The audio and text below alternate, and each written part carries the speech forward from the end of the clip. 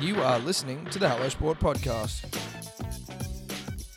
What's up, punters and dribblers? Welcome back to the Thursday podcast for another week. Now, I want to let you all in on a secret. We're really hungover right now, and there's no way we're recording a Thursday podcast because as it currently stands, we were out on a boat, Christmas party, ripping and tearing yesterday. Mai Tais and margaritas. Mai Tais, margaritas, big day rosé. Mai Tais, margaritas, big day rosé. Boat, sun, swimming, hotness, drunkenness, looseness, funness, hungness, hot chicks, looseness, lateness, cool dudes, greatness. Partying. Baywatch. So we recorded this episode in anticipation of this day. Now, this is a different one, and it's one that we were actually very excited to do. World famous drag queen Courtney Act. World famous. 1.2 million. Big deal. Big deal. Huge deal. An Australian of note who has gone overseas and done the damn thing. Done it. RuPaul's Drag Race. I think she won Celebrity Big Brother in UK. We actually forgot to get to that. We did. Started off on Idol. But this was a chat. You know what? This was a chat. But also not just Idol, like Nolsey's Guy Sebastian Idol. Yeah. The only Idol that anyone cares about. No disrespect to, I don't know, Jessica Mauboy, who won, I think. But this was an interesting chat because obviously it started off, we got an Instagram notification where Shane is Courtney's. Shane is Courtney, Courtney is Shane. Courtney is Shane. They're the same people.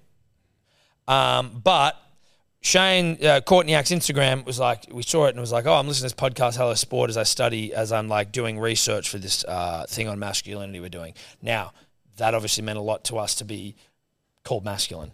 I think the word alpha was thrown around which was probably too much, but it was said. But it was said and it felt right. Now, that's how we became pals with Courtney. And then it went from there. Then we were asking then we started talking about like Grindr and how it seems like if you're gay, Grindr seems like an absolute fucking field of flowers to run through and just fuck everything, every flower you can see, basically. Yeah. Courtney then reached out and said, happy to give you any more info you need. It's a florist. Now we're on a podcast together. But we also spoke about a lot of things that the nice thing about this, Eddie, was that Courtney was like, no dumb questions, ask anything you want. Because you're going to get dumb questions from you and I in regards to everything. Drag queens. That whole world. Gender, pronouns. We're doing our best out here. What do you do with your penis and your testicles when you're out there on stage? Let's talk tucking. Let's talk tucking. Talking tucking with Tom, Eddie, and Courtney. That's exactly right. And we talk tucking. We did talk tucking. And I'm not going to say I'm a professional at tucker now, but I know a little bit about tucking. I reckon you and I, well, way more than you losers, but also I reckon I could tuck you, you could tuck me, I could tuck myself. There's an element to tucking. I'm not going to reveal it here in the intro, but there's an element to tucking that Tucking is way more hectic than you think it is. You've got no idea about tucking. Let me You think you know tucking? Well, you don't know tucking. You don't know unless tucking. you tuck already. Listen, if we're speaking to tuckers, then obviously this isn't for you. Yeah. I mean, it's for you, but it's not for you because you already know how to tuck. Anyway, Courtney Act, punters and dribblers, enjoy. We really enjoyed it. Shout out to Courtney. So, off the top, how's your heel walking? My heel walking is superior. It is. It's elite. It's a lead. Elite. It's elite. It is elite. I think it is. Yeah. Because it started when I was 18, and we would wear these like stripper heels, like 8-inch Fredericks of Hollywood heels, and you learn to walk pretty fast in those if you're on concrete. Because you just fuck your ankles up. Yeah. Or your face or your knees or everything, right? Whatever.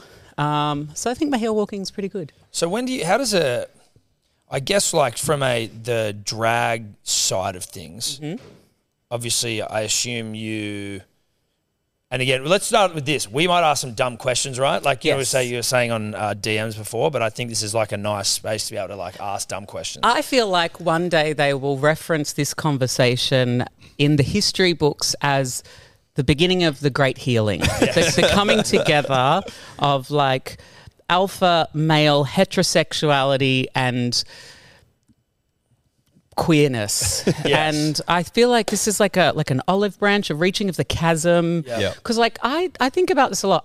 I don't have any straight male friends. Right. Okay. I haven't known any since high school. Mostly in the beginning, that was for personal safety reasons. But, you know, it's a modern new world. Yes. And I know that there are quite a lot of good straight blokes out there. The only straight identifying men that I know are the ones that I sleep with while stressed like this. And several of them are professional athletes.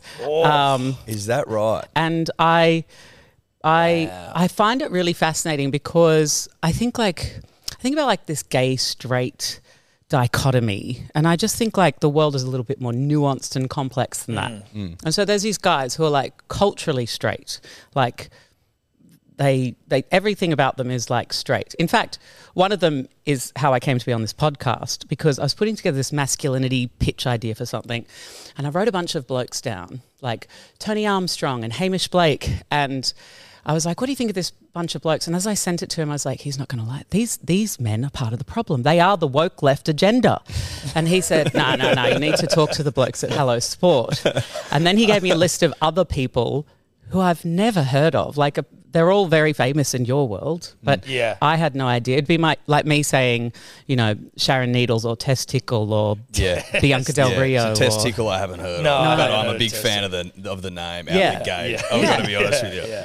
And so I was listening to your podcast and I was like, there's something about this that actually reminds me of a bunch of drag queens hanging out together, but just with very different subject matter. Yes. And I think at the end of the day, we're all just blokes. A lot more similar ripping than we each are other. different. Yeah. Exactly. Like talking weirdly. shit and just like, it's more just about the subject matter, right? Yeah. You're talking about different kinds of balls. Yes, exactly. And although we talk about balls quite a bit. Talk about dicks and balls so much, actually. I think it's a fascination of the human mind, to be honest. Dicks, balls, vagina. I think also more so for men, though. The male human mind. The male human mind. Dicks, balls, bums. Every podcast we do, several times, in fact, like it just finds its way in there. Not by design, it just pops up. It's just we are preoccupied. Yeah. And that's why I think like sometimes I feel sorry for straight men. I'm not going to quite lean into the masculinity is under attack idea of the Tates of this world. But I think like I know how a man's mind thinks. And I was living in London. I remember being on the tube. This like handsome guy hopped on the tube. And then I just went through a whole like Ally McBeal like fantasy of like what I would do to this man on the tube. And I'm like, this is the poor straight blokes. Like, because this is what they're thinking when they see women. But there's such a power dynamic difference that you get into all sorts of problems. Well, completely. It's funny as well, even just like in the way that we will sit here and break down how attractive a football player is, right? And there are plenty. But like you just can't do the same thing with a woman because it just feels wrong. Yeah. It feel like, as in I can be like, holy fuck, how hot is that chick over there? But you can't be sitting there going like, you're some prominent female athlete or actress or anything like that. You can't get the Reece Walsh treatment. The what? The Reece Walsh treatment. No, or the Ruben Garrick. Or the Ruben Garrick, who, Was that what did it say? Erectile dysfunction cure? Is that person? Yes, that's Ruben. Yeah. It was Ruben training. Yeah, who's a gorgeous Manly Seagulls player. We're both big Manly Seagulls fans. Yeah. And so he gets a lot of airtime on the podcast. Yeah. But Tom's right. You can't just sit there and give a 2-minute sort of rundown on how gorgeous. You know what you can do? You can do that to me. Correct. You can give a 2-minute rundown. And thus the healing. Yeah, that's the healing. I'm sort of like a glamorous stepping stone across the pond to a better world. And I'm unoffendable, so feel free to ask any stupid questions. Good. And I'll tell you if they're stupid. I'll tell you why they're stupid. And then I'll explain to you how to ask better questions in the future. Love it. Well, that's nice. Off the top. Off with my top already. Only a few sips into my tequila. Off the top.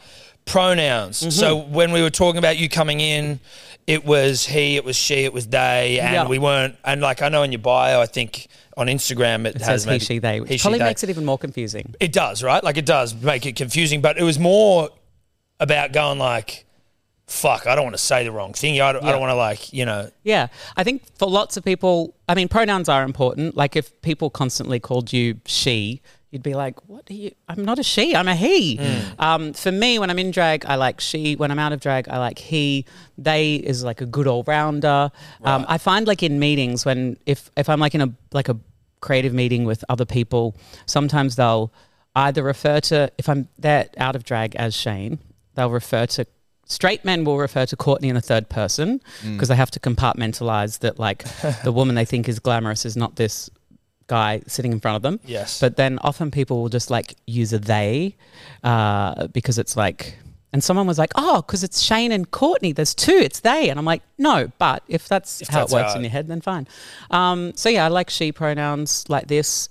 But for me, I'm very like, I don't really care. Like I'm weirdly, I know I look feminine, but I feel like I'm not pretending to be a woman. I'm not sort of saying that I have the experience of a woman. I have some insights because I know how men in particular will treat me differently regardless of how... men will treat me differently depending on how I'm dressed. But when it comes to pronouns, yeah, I think I like she like this. But I've noticed that when people ask and I say, oh, whatever you like, then they're like, no, I need boundaries. I need boundaries. Just tell me what to say. Seriously. So I just say like she. Okay. Yeah. Well, that's cleared things up. Yeah. Especially for us because we were a little bit confused. We didn't want to offend you, obviously, but she at the moment. If it looks like a she. Yeah. Then go with that. Yeah. You were saying before you noticed how people treat you differently when you're Shane versus Courtney. Like, can you elaborate on that? Yeah, I mean, I think I emailed saying, I was thinking like, do I come in drag or out of drag? I think in drag, and you were like, yeah, in drag. Yeah. And I think as Shane, and this is part truth, part like post-traumatic stress from high school and like a time gone by where I think as Shane, I have no power here. Like I feel like when there's two straight blokes talking about straight men thing, I'm just kind of like, if I'm out of drag, I'm like, hi. And like you still notice it in different dynamics where if you're like, if I'm working, I mean, even in entertainment industry, I'm on a TV set and there's like straight men. There's a straight man and I'm talking to the straight man. They're obviously lovely and respectful. But then if another straight man comes in, I then become the sort of second fiddle. Right. Or like you kind of see the dynamics shift. Whereas as Courtney, like this, I at least know that like whilst I'm not necessarily every person's cup of tea, I still acknowledge that I look like a pretty feminine person, which straight men are very visual creatures. Men are very visual creatures. And so you've sort of I've got one up on you dressed like this because you're sort of just a little bit dumber because you've only got enough blood to run either your brain or your penis at the same time. You can't be running both. Well, you can't run both at the same time, which is where not. men have slipped up historically. Exactly. Evolutionarily. I think the cave people should have thought about this. They should have had enough blood over the years. It's a poor evolutionary decision. There's been some shockers played throughout the history of man, that's for damn sure. Do you think that the drag queen interest you have is partly because of that shift in dynamic, like the way you felt around other men? Like, is it something that it gives you a bit more confidence generally when you are... I think there's certainly an element of opportunism to my drag, but I think really the thing that I love about drag is when I was 18 and I was a feminine guy, there wasn't really a place for me. That was the year 2000. There wasn't really a place for me to express my femininity. Growing up, I went to like a theatre school after school, and so like we were all almost like genderless. We were just kids having a great time. And then sort of when you grow up a bit, you sort of are forced to pick sides. And I did always enjoy the feminine stuff, but in the year 2000, there wasn't really a place for that. And then I got to Sydney, realised I liked guys, was going to drag shows, and they were like the celebrities, the local celebrities in a world before Instagram and Facebook, and the only place you could hear about a celebrity was in a Men's Woman's Weekly. I've done your research. Yes. Very good. When you're fingering through the glossies is the only place that you could really get information about a celebrity. So the drag queens were like the local celebrities. And I was like, that looks like fun. And then I started doing drag and I realized that I got to like just be me. Weirdly, I think when I'm in drag, I get to express myself more honestly, particularly over the years. Now, out of drag, I'm a lot more authentically me. But for a long time, I always felt like it wasn't okay for boys to be feminine and it wasn't okay for girls to be masculine. But now I've kind of owned that and I'm like, flying my flag. Flying my flaming flag. Flaming flag. Love that. What's the drag community like? Are you friends? Is there like, are there enemies there? Is it competitive? All of the above. Yeah. I mean, it's interesting, right? Because I lived in Los Angeles for 10 years. I was on RuPaul's Drag Race in the United States 10 years ago. Yeah, which is like for people that don't know. The World Cup. It might shock you that some of our audience don't know what that is. No, I understand. It's like the big fucking drag show in the world, right? Yeah. So, like, what's the biggest sporting thing in the world? Would it be like the Soccer World Cup, but for drag? I think so, yeah. Or I mean, they say it's like the Olympics of drag. Yeah, okay. Yeah. And so RuPaul is a drag queen who had a hit in the 90s with the work, turn it to the left, work, turn it to the right. And then had this show called Drag Race. It started about 15 years ago. I was on season 6. It's just like grown and grown and grown from like being on some shitty cable channel to like being on MTV and VH1, and it's all around the world. It's on Netflix. It's on Stan in Australia. And so that show is like huge, and it's got an audience all around the world. And so there's like this community of drag queens who have been on TV, who have like big fan bases, and we sort of see each other at gigs all around the world, and there's a real sisterhood in that. And then there's like the local drag community who sometimes resent the girls who have been on TV because they get more opportunities, but then we try and sort of lift them up and sort of say support local drag. In Sydney, I haven't really been a part of the drag scene for years, but that was very much like my family from the year 2000 till I moved to the US in 2010. And like, it was kind of like, I imagine kind of like a bit like sport where you've got like your teammates, you're working at like the midnight shift on a Friday night, and these are your cast mates, and then there's like the people who work at the Imperial in the West, and like there's like a rivalry between the two of you, or the groups of you. Like we were called the New Millennium Drag, and we were sort of like feminine in like a music video, and they were like the old school kind of Priscilla drag. Okay. And they would say that we had beige faces and beige personalities. Oh, fuck, real bitchy. Yeah, we called them robo drag. Like it was all the same sort of like rivalries. Yes. But then also you'd be in a dressing room with like me, who was like 18, and then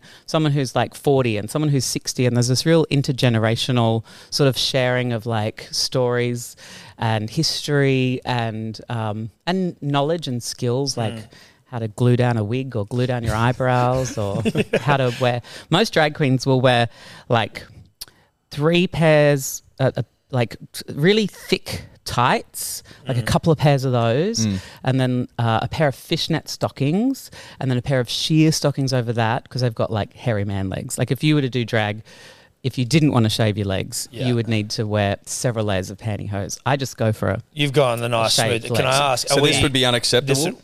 Or are there any hairy drags? Like, is there a space for that? There is no rules in drag, and that is the point. Okay. But sometimes... But am I going to win? Am I going to win the... You're not going to win Drag Race.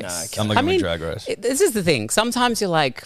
You're actually just being lazy, and then sometimes you're like, oh, this is a deliberate choice, and I respect your choice. And I respect it, but like we can respect everyone's choices here, but we can say like, listen, if you're going to try and win a drag comp, like hairy legs isn't going to do it. Yeah. How do we, are you a Veet Mousse operator? Are you a shaver? Are you a waxer? Laser hair removal. Yeah.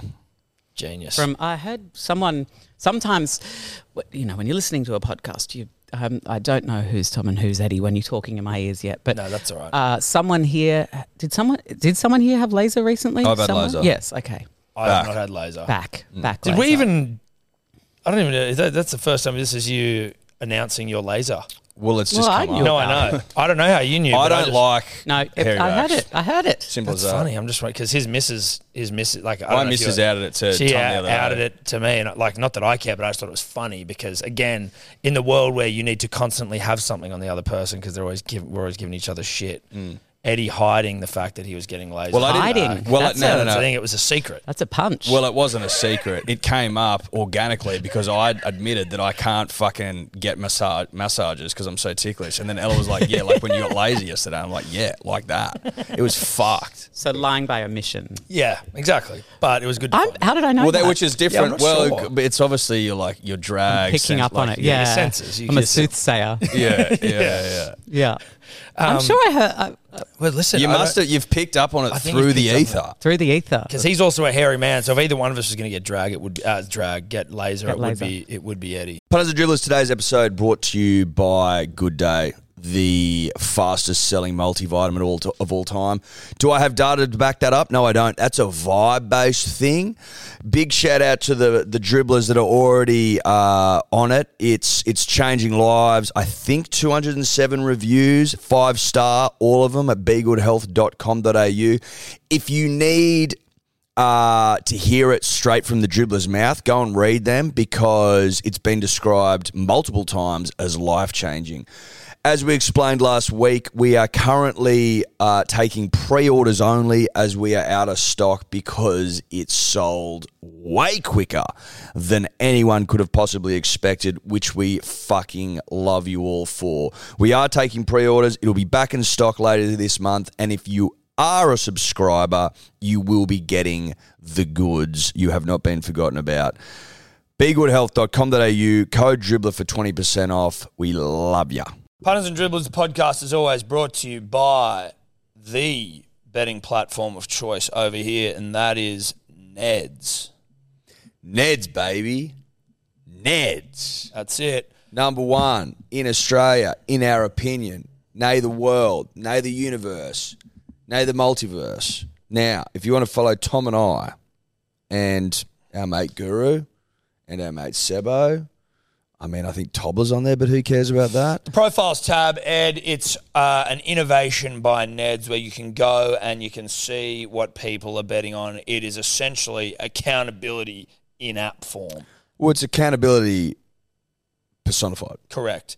There's also obviously the About Even group in there where everyone's sharing their own bets, giving each other shit, having a laugh, having a chuckle, having a Paul Rahihi. That's a rugby league reference that some may not get. But no, I liked it. Now, you win some, you lose more.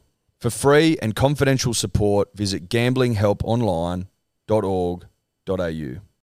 Buy a six-pack of Big Day Rosé at hellosport.shop. What are we doing month of May?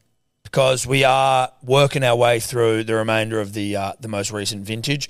Got a couple left that we want to get rid of before we then turn all of our attention to the end of the year. Just feeling generous, Tom. We're feeling generous, and it's sale time. We just thought, fuck it. If you buy a case and you use the code MANLY, you get $50 off the case. If you buy 2 cases, you get $100 off. Yep. You get what I'm trying to say?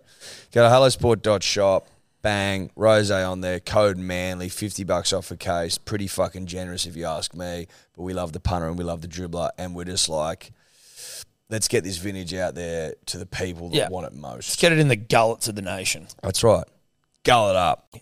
I had a horrible night's sleep last night because all of my dreams were like this, us talking on the podcast. Oh, and really? it was sort of like sort of like not traumatic, but like dramatic dreams of the podcast. Maybe it came through then. And what are the dreams like? It not going well, or like? No, I think in a weird way, like because I've been like investigating this masculinity project that I'm working on, and I've been looking into like different podcasts, like men's podcasts, and like watching documentaries and reading books, and I'm sort of immersing myself. I think like I had a complicated relationship with gender growing up, and I sort of embraced the feminine, and now I'm ready to go back and like look at the masculine and see what are the good bits of masculinity that I missed out on because I was too busy running in the opposite direction. Right, okay. And so I was kind of excited for this chat because I feel, highly recommended from a professional rugby player. Yeah. And Who, who obviously you will may or may remain not nameless. No, I've definitely slept with. But like, I'm extremely discreet because obviously I want to continue my Sleeping access with to this these footballer. blokes. Not just him, but anyone who's listening. Slide into my DMs. Like, consider this. I will be your experiment. I know that some people don't like that, but and you promised me to discreet. So if anyone's listening, sort of like discretion worried about, assured. Yeah. And you there was a real, on an episode you were talking about Grindr. Yes. And the wonders of just the wonder. I think as well, one of the things that sort of similarly to what you were saying was like, the way that you were undressing this man, Ally McBeal style on a train, the way that men just can't help, like whether you're straight or not, it doesn't matter, right? Like you just can't help your mind sort of going in that direction. Yeah. Knowing the sort of like sexual appetite a male has, and then just knowing like that if it was guys on guys, it's kind of just like even playing field. Everyone's as keen as that's the how other. That's how we imagine. That's how we think about it. And like, the amount of times I've heard mates of mine or me, even myself with Tom just be like, be fun to be gay. Like it just would be. It's really fun. It would be. You know why? It's not just that you get to root around without consequence. It's that there's a freedom. I mean, look, gay men can be bad at like prescribing certain behaviors and body ideals and expectations like anybody can. And we all grew up in the same world where we learnt we like gay men often have like shame about their identity because like we weren't people that we saw on television or around when we were growing up, and there's sort of a bit of a stigma sometimes even still about like being gay, particularly dare I say in sport where there's no gay. Well, you just don't see it really. No, there's no out AFL players. There's one out soccer player. There's one historic. There's one NRL player who like historically came out while he was playing. I think Ian Roberts. Yeah. No, he came out after. Was it after? Yeah. But he's the only one. He's like the only one. Yeah, and that was in the 90s. And it's then like there's an NBL player, Isaac Humphries. I know. But statistically, there's got to be heaps, right? And that's the thing is I'm like, so there's obviously still a stigma around it. And so we all grew up in that world and we pick up on those things. And so I think that like gay men sometimes can be judgmental, like have internalized homophobia about certain stuff. But generally speaking, I think, not knowing the lifestyle of a straight man or the social pressures, but I think that like there's just a freedom in being gay or queer or bi where you don't have to, you can do whatever you want, but you don't have to get married. You don't have to have kids. You don't have to. There's none of those societal conventions. You don't have to like act a certain way. Yeah. You can get laser hair removal and tell your friends freely. And you can, there's like I think a certain like freedom about being gay. And I think about like how challenging it was when I was younger and being like, this is horrible. I wish it wasn't this way. And now I'm just like, I think being straight would just be horrible. I think you guys have got it real tough. Yeah, no, we do. You know what? We 100% we do. Poor men. Fucking hell, it's tough. But it's like a cage. You live in a cage. Yeah, we do. But you built yourselves. But like you didn't build, like the straight men of yesteryear. Came before us. And I think you two are sort of dismantling it slowly, which I appreciate. Well, that's good. I mean, it's again not by design either, but I just think maybe, modern men we are. Times are changing, I think. You're modern men, but you're like modern men who are still blokes. Like, because I'm like... Well, we've got friends that are gay that weren't gay when we first met them, right? And aren't your quintessential, the way you would... Flaming homosexuals, yeah. Thank you. Well, the easiest way sometimes I think about it is like you couldn't pick it if you didn't know. Yes. You know I don't have... And our gaydar, not what it should be. Well, Didn't see it coming. But on a scale, if I can use that, of like overtly flaming homosexual. Yeah. I mean, Exhibit A. You're a really easy pick, and then there's the other end where you just can't tell at all unless you knew, right? Which are the blokes that I'm putting my rootin' wig on and having a romp around. Yes. Yeah. But I think that was one of the things that it was like just growing up was quite a good eye opener of going like that gay men aren't, gay men are just can be also like stereotypically masculine. Yeah. And I think that maybe like historically the ones who weren't stereotypically masculine like me, I had no choice. Like I couldn't Were you always be in a closet. very... Yeah. My hips swished from a young age. I remember my uncle saying, Shane, quit walking on your tiptoes like a fairy. And I was like 7. Like that's before I didn't know what gay was. Yeah. Can't help it. Yeah. And often actually a lot of the things that you're picked on for in, say, high school, like when you're called a faggot or a poofter, are not because you're having sex with blokes. It's more actually about how you're presenting your gender. So I didn't really know in high school that I liked guys, and it was more that I was just sort of like feminine. So the association of like gay with feminine is something we've had historically, but actually like men who like men, and it's not just gay or straight, like there's the whole bisexual, pansexual, or the get out of jail free term that I like to give to men who I have coitus with afterwards, like that 60 seconds after you've ejaculated and you're not thinking about sex, and they're like, you get some clarity. Does this make me gay? Well, I'm not gay, but... And you're like, No. Do you like women? Yeah. Do you like vaginas? Yeah. Well, you're not gay. And they're like, thank God. And I'm like, none taken. Yeah. And then I'm like, but you're also not straight. Yeah. And they're like, oh. And then I say, what about like heteroflexible? Heteroflexible. I like that. Yeah, like hetero. Like but flexible. Yeah, I get that. I'm an athlete. Yeah. I can touch my toes and shit. Yeah. And I think that a lot of it has to do with the wording because there's this like gay straight thing and there's association of like what gay means and maybe it's like, you know, Mardi Gras, feminine, flaming and so on. But I think there's probably lots of blokes in the sport world who might have attractions to men, to women, to trans women, to people of all genders. But because there's only two options, because they're like, well, I live this straight life. I definitely like women. But then there's like, if they're attracted to men, they're like, well, I'm not gay. And you're like, no, well, you can be more than just gay or straight. You can be bisexual, heteroflexible. Heteroflexible. Does it feel like, I don't know if responsibility is the right word. What is the feeling like then when you're dealing with these people who are, I guess, confused or uncomfortable with where they're at, but they clearly have the desire and the urge to go and explore it, but then as soon as it's done, they're like, you know, they're back to wigging out again. Like, what's that whole? Honestly, it's kind of my kink. Oh, okay. Like, I really love. I've always loved. I remember maybe it started in Australian Idol. Maybe before, but I went along to Idol. We'll get to that as well, but sorry, carry on. 2003, 20 years ago, I went along to Australian Idol auditions, the first season, Guy Sebastian, Knowlesy, Go the so fro, on. Knowlesy. I was singing together the other day. I saw a nice reunion. Fucking powerful at stuff. the Opera House. I went along as Shane out of drag. I got knocked back. So I went back the next day in drag as Courtney and I made it through. Did they know that? Like, were they aware? No, not until Dicko said...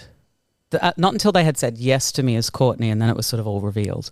But I think from then, and like being on Idol, so many like opinions and reactions where people were like, oh, I used to think this, and now I think this. Like my opinions and my ideas have been evolved because you helped me understand something differently.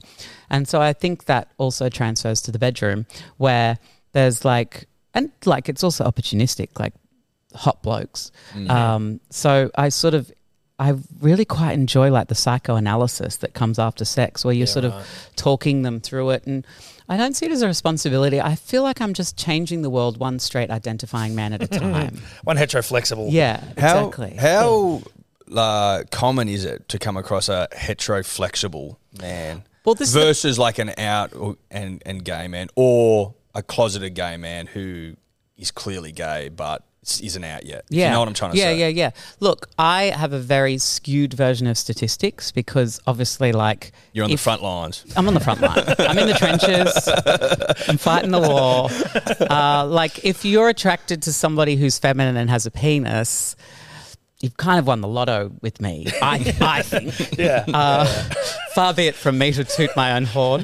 But like, so Grindr, interestingly, there's like a corner of Grindr, which I refer to as Lady Grindr, which is the same app, but you have like different settings. And so I've got like a Courtney profile on Grindr where I've selected like, I think it's like cross-dresser, like different sort of things. And that version of Grindr is just all blank profiles because no one's got photos, and then your inbox is just like gangbanged with like dick pics and like messages, and there's all of these blokes who are like closeted, and it's weird because like there's something kind of unfortunate about a guy who might not feel comfortable being himself because of internalized homophobia, biphobia, whatever, and the first point of contact they have with this community is kind of almost like the thing that they the thing that they might like despise or loathe the most about like you might think, oh, the gays, they're all about sex,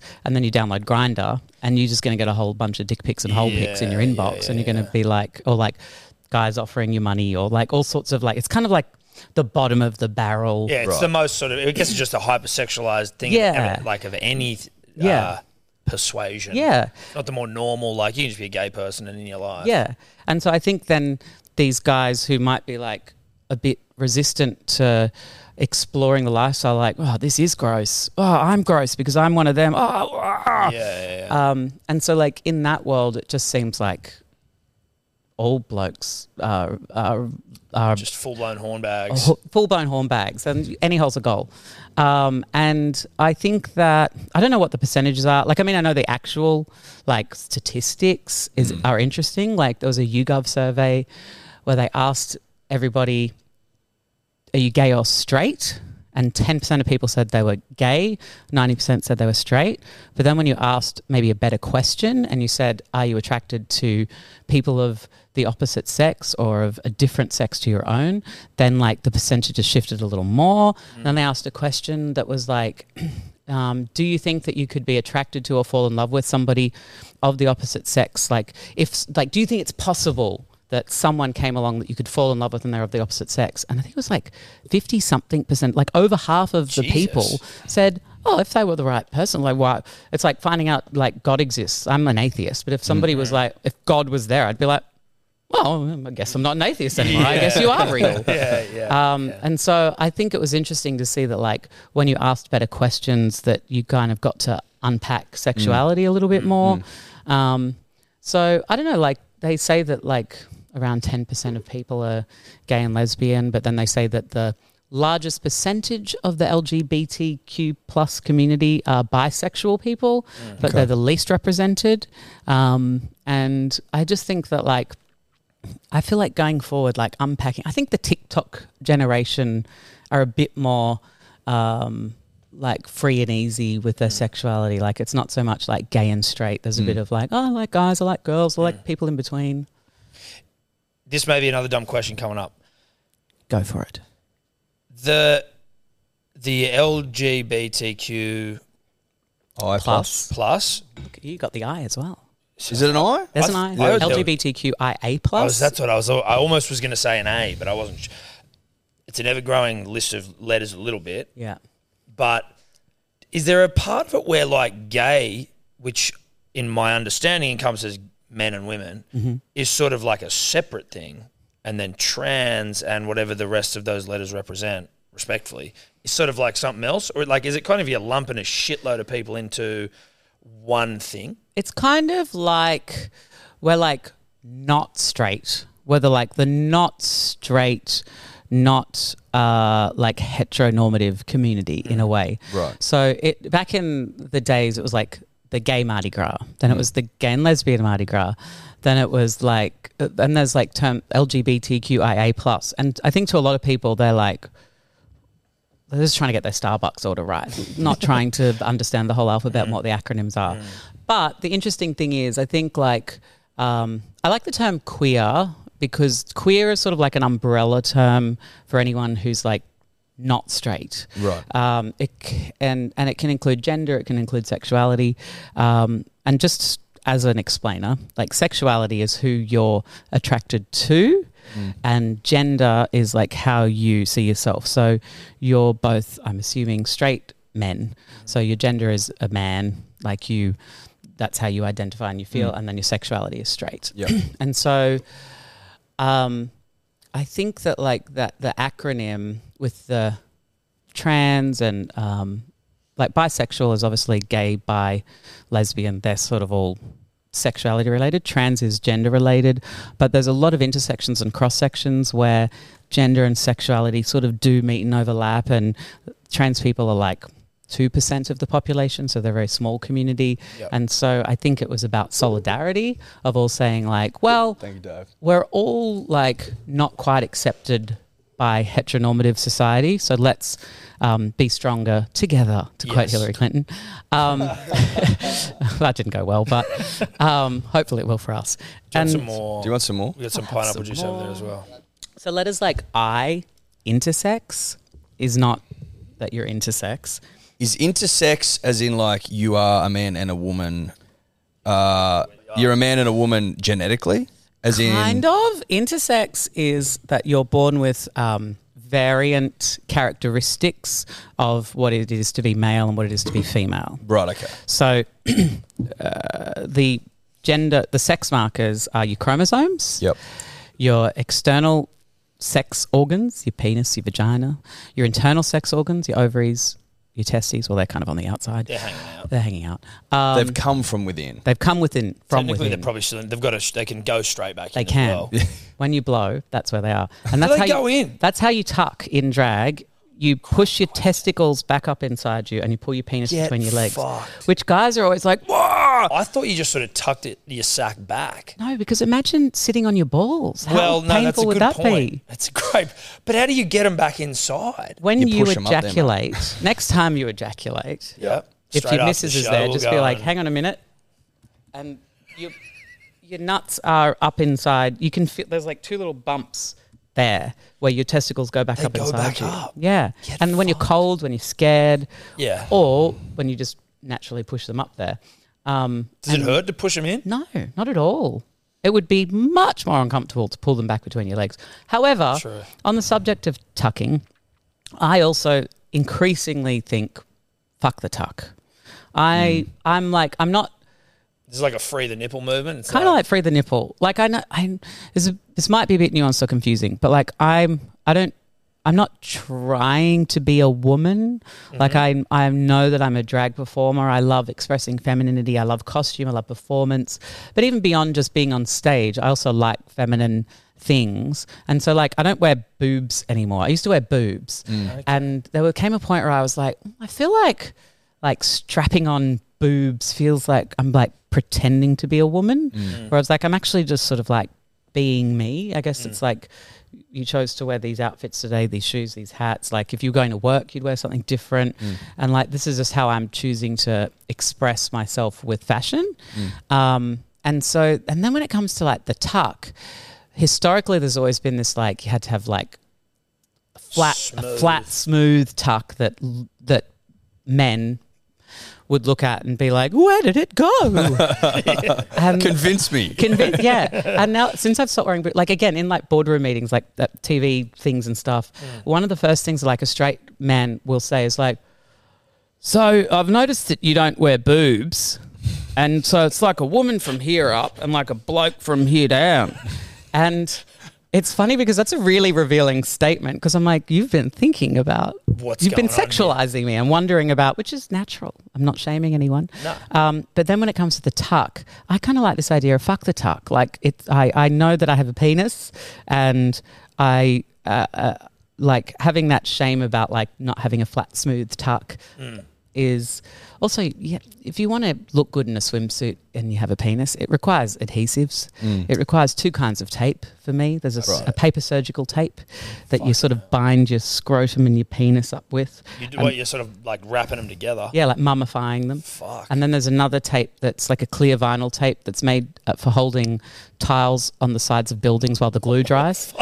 That you then sort of pull it back and pull it, and it's so it's like it's a long day in the saddle, the saddle, so to speak. And then if you're out and you want to pee, you've sort of got to like unstrap it, and then you sort of are like, because it's all going backwards, you're sort of like pissing backwards.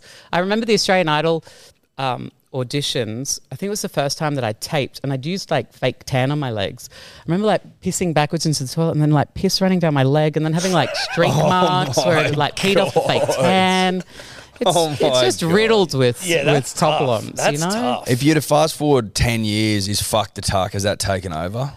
I think so. I hope so. And I think as well like back to sack. Yeah, just, that's You need a slogan for one of these things to catch on. You do. Well, fuck the tuck. That's a slogan. That's true, actually. Fuck the tuck way better. Thank you. I think it's interesting, right? Because like, just maybe to explain to the listeners, like the difference between drag queens and trans women, because I think there's a lot of confusion sometimes. So like, generally speaking, drag queens are men who dress up and perform in a feminine way on stage. There's all sorts of different types of drag. There's sort of like your more glamorous clown drag. There's your female illusion. Glamorous clown drag. That doesn't sound that like, and I mean, I'm not judging glamorous clown drag, but it sounds like a bit more, doesn't sound like what I imagine drag. Like dressing like clowns? Not like a clown, but sort of like big hair, big lashes, big makeup. Okay, so like over the top not drag. tricks. No, no balloon tricks, nothing like that. No big shoes, no. But Is it typically theatrical? yeah, more sort of maybe the drag from like Priscilla. Okay. Stuff like that. Whereas my drag is sort of more feminine. And quite often people might look at me and think that I'm a trans woman because I look feminine. But for me, my gender identity, I quite like being a guy. I enjoy the parts of my body the way it is, but I really enjoy sort of like expressing femininity in this way. But then a trans woman is someone who may have never done drag before. It's nothing to do with drag. But, plot twist, they could do drag if they wanted. But it's sort of somebody who was assigned male at birth, born with a penis, probably raised as a boy, and then at some point they're like, this doesn't fit. It would almost be like if you were born as women or as girls and had vaginas, and then you got to puberty and you're like, no, I'm a man. So for trans women, it's about their gender identity, it's about their body, it's about being seen as feminine and women. And then there's also the idea of like non-binary, you may or may not have heard of. It's kind of people who are like in between. And it's just the idea that gender's on a spectrum. I wanted to know how you sort of split your time between Shane and Courtney. Well, basically, like, it's kind of... I know that you are one and the same, but I mean, in terms of how you, like, present. How you present. Yeah. Like, and that's the other thing is, like, sometimes because I look different, people think, like, are you different? I think if I was sitting here as Shane, I think I would be the same and talking about the same things. I might, like, not have my ankles crossed like Barbara Walters. I might... I love your references. It's a bit of an old reference. I know, to be but fair. like Ali McBeal was one where I'm like, I respect it. Yeah, the Alec McBeal one was great. I've got to get an updated Ali McBeal and an updated Barbara Walters. Barbara's dead. Yeah. Is she dead? Oh, wait. I think so. She could be dead. I remember, or I think like Diane Sawyer. There's like one of those. Barbara Walters, the old like they're journalist. all old journalists. Yeah. I think Barbara's dead. Yeah, Barbara's? Barbara died on 30th of December last year. So pretty recent. There you go. We're coming up to the anniversary. Thank you, fact checking. Dee or Dave over there. Barbara Walters really got slandered. Like after she died, people were posting all these old interviews of her just asking like horrible misogynistic questions like to Britney women. Spears and shit. There was somewhere you're like, Jesus Christ. Yeah. But isn't that funny when you see those ones where you're like, just a sign of the times and how like things change. But like the times weren't that long ago. You can see like a 1950s racist interview or something and you're like, well, this was fucked up. Or like James Bond where Sean Connery like hits a woman.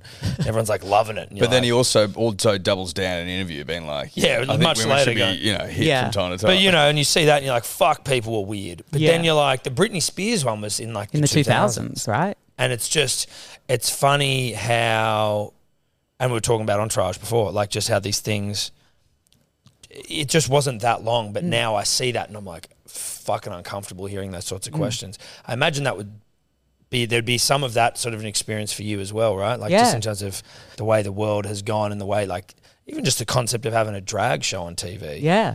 I mean, the 90s wouldn't have been a thing, I wouldn't have imagined. No, and it wasn't. And it's amazing for me to have lived long enough to have actually witnessed the world change for the better, for I think the majority of people, but certainly for queer people.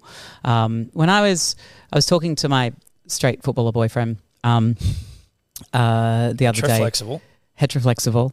Straight identifying. Sorry, that's why I use identifying, because they identify as straight, but they're also having bum sex. So, how straight are you? Yeah, but not gay. Not gay.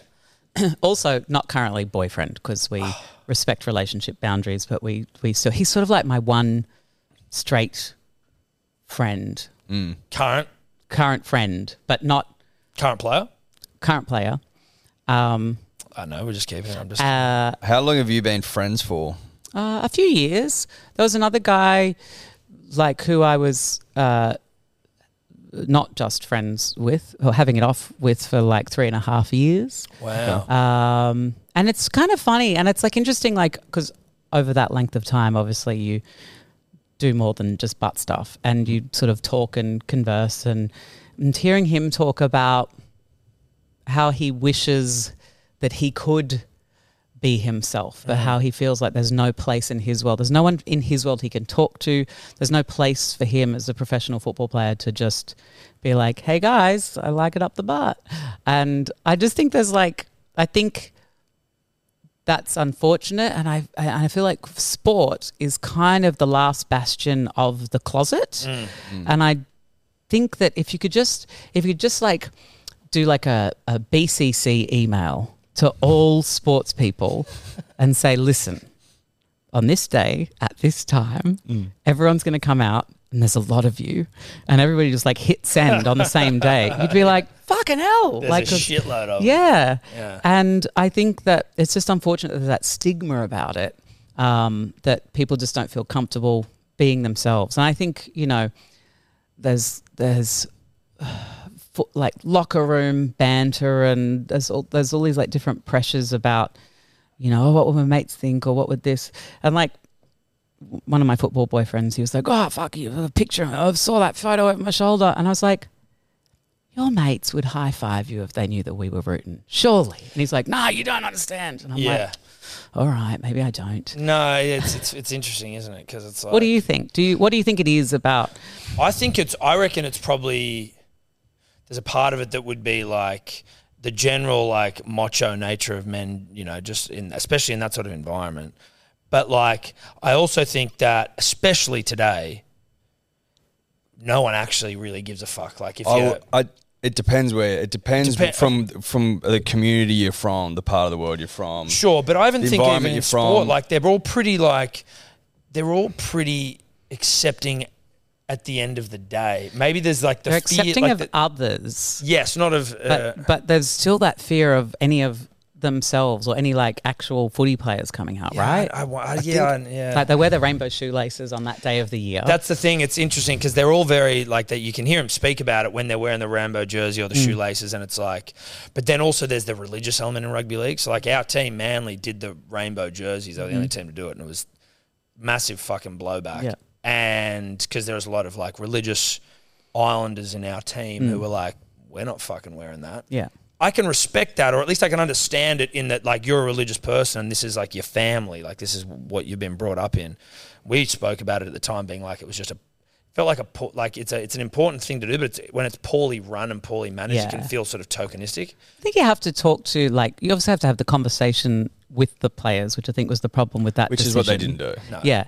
But then I also think when it comes to religion, so often there's like a cherry picking that goes on. Like if you read the Bible, they're not allowed to touch a football because it's made of pigskin. Yeah. And you're not allowed to touch pigskin. You're not allowed to eat shellfish. You're not allowed to get tattoos. You're not allowed to get tattoos. But like we're like, they're fine. Yeah. That didn't really mean that. But then like this one thing which if you sort of talk to scholars, there's actually not anything in the Bible, Old Testament, New Testament, that says that you can't be gay.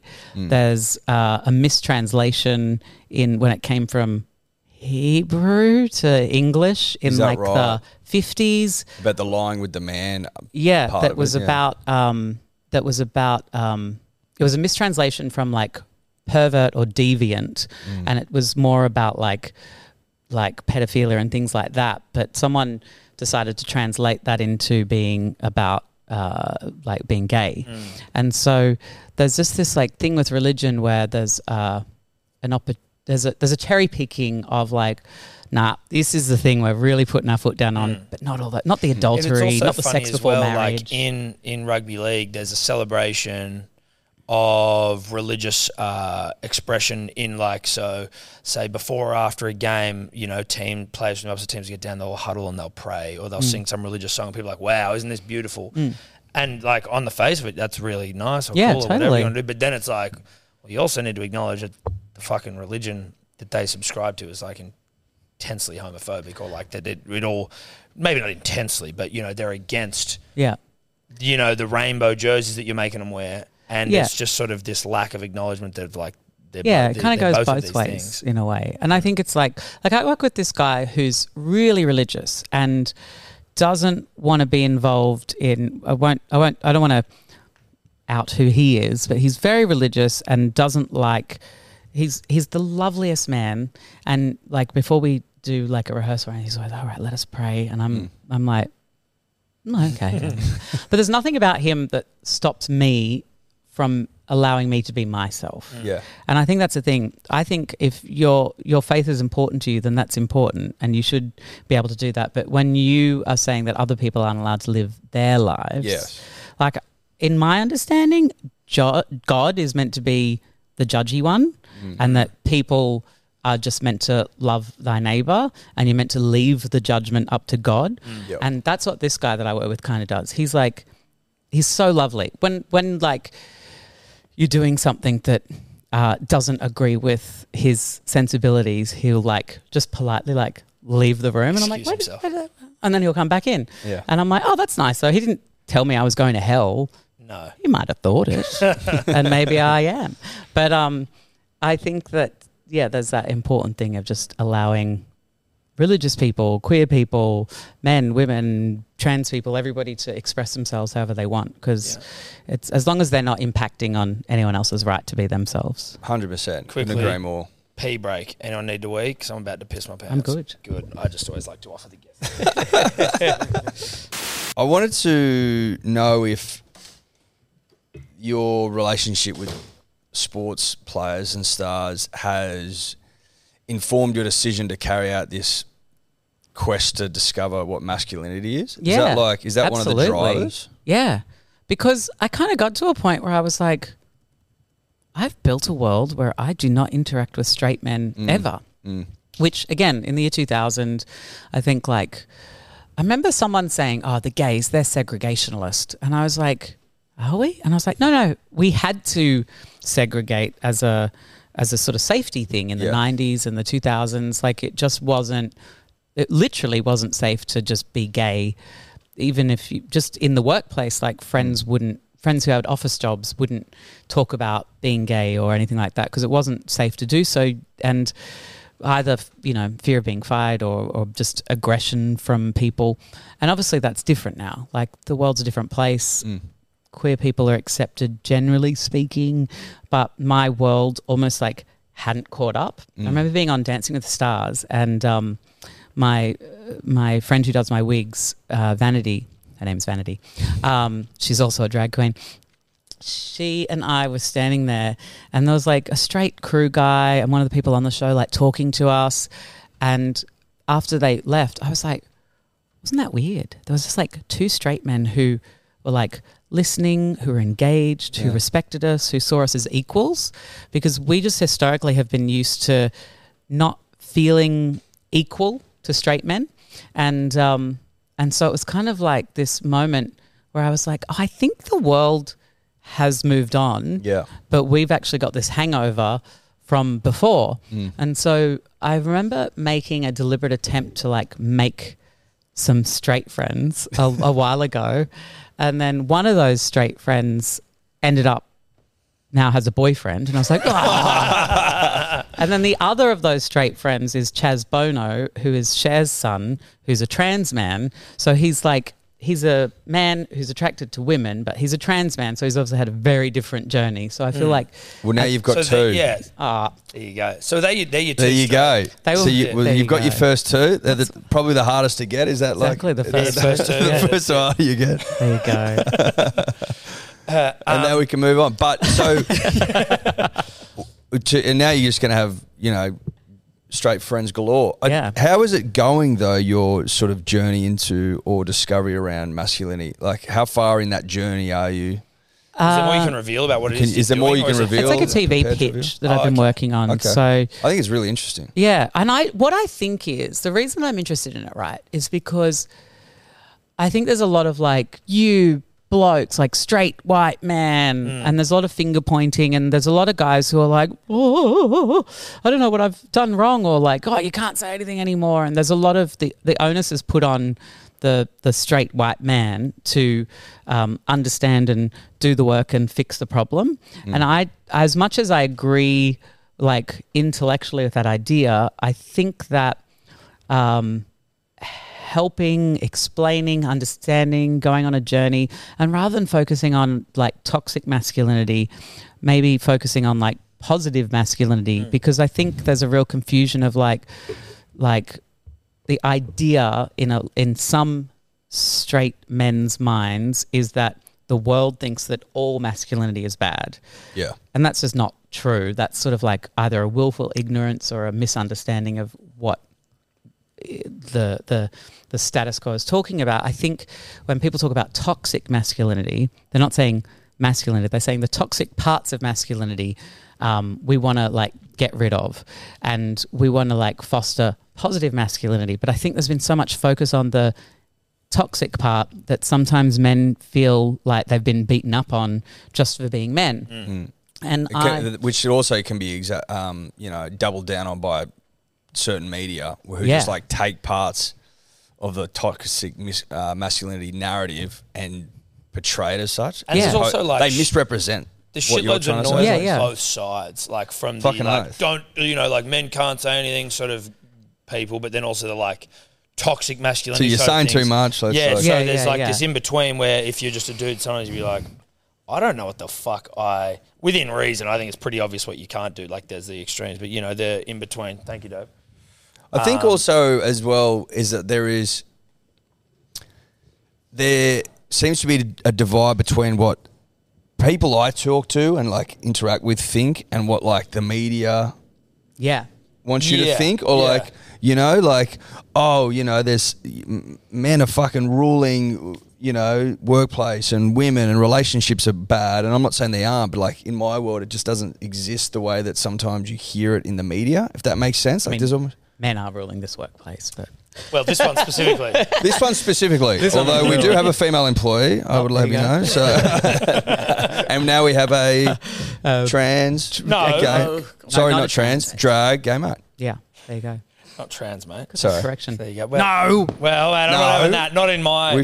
My watch. We fixed it. Exactly. And there should be room for people to make mistakes. That's what I was going to say when I went to the bathroom before, and I just had a moment to myself to think, and I was like, were you holding your penis at the time? I sat down actually. Okay. Cool. We've got a toilet seat that doesn't like to stay up, and I didn't feel like having to do some. It's okay. Even if the toilet seat didn't like to stay up, you're still entitled to sit down when you pee. It's a good point actually. I've become more comfortable. It can be. I've become a bit more of a sit down movement guy, and I think it might have come when I have children. There's a movement? There's a sit-down movement? Well, I don't know if there is, but you're certainly made to feel like an other if you do sit down sometimes. And I'll tell you, sitting down, it's liberating. A scroll. A bit of a scroll. You can have a scroll. But also it allowed me to think, because if I was in there and I was holding my penis and I'm holding up the seat and I'm trying not to spill. Multitasking. I wouldn't have had an opportunity to reflect on how nice it's been just to be able to like ask dumb questions. That was, you know what I mean? Like just to be able to like ask questions and feel comfortable that you're not saying the wrong thing or that you are going to be offensive. I think it's so much like impetus or put on like being offensive or people being offended, and being able to just like have a yarn and actually like ask questions as they come to your mind. And even if they are stupid, have them like a good faith conversation about things that, and as Eddie said, I think I don't think we're as ignorant as maybe your general, the perception of your general sort of straight bloke. But there's still plenty you don't understand. You're basically metrosexual over here. You're the David Beckhams of your generation. Yeah, exactly. There's still a great deal we don't know. Yeah. But it is interesting. And to be honest, I'm loving this, by the way. I've completely forgotten to ask about just the tucking, and like we've covered it, but I just found that illuminating. I was like, that is wild. Did you didn't try when you went in there? I didn't, but I guarantee I'm going to Did you slip them up? Not at that point, because I was sitting down, right? Like but I will be honest and tell you that at some point I'm going to work out where they go. Yeah. Because there's two little holes there. It's also not maybe where I remember my first time. They like lock in. It's between. There's your pelvic bone, and there's your skin, and they actually go between the skin and the bone. It's not like up inside you. Okay. They're sort of like sitting on. Well, they sit like in the front. In the front, which you'd still if someone punched you and your balls were up there, they'd still get hurt. So it's not a safe place. No. I think it's about temperature regulation. Yes, it is, because your balls have got to stay at the same temperature all the time.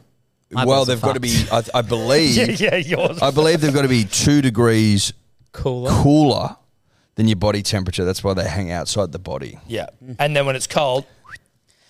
It feels, we mentioned evolution earlier, it feels sort of counterintuitive. Like, why would you bother requiring your balls to be 2 degrees cooler and having like the most sensitive part of your body? It's like literally 2 balls of nerves hanging out. It's actually ridiculous. Like, So why vulnerable. the fuck don't we have a rib cage around those things to Right. protect them? You know what I just like? it's also Seriously. like produce sperm at a high temp. Yeah.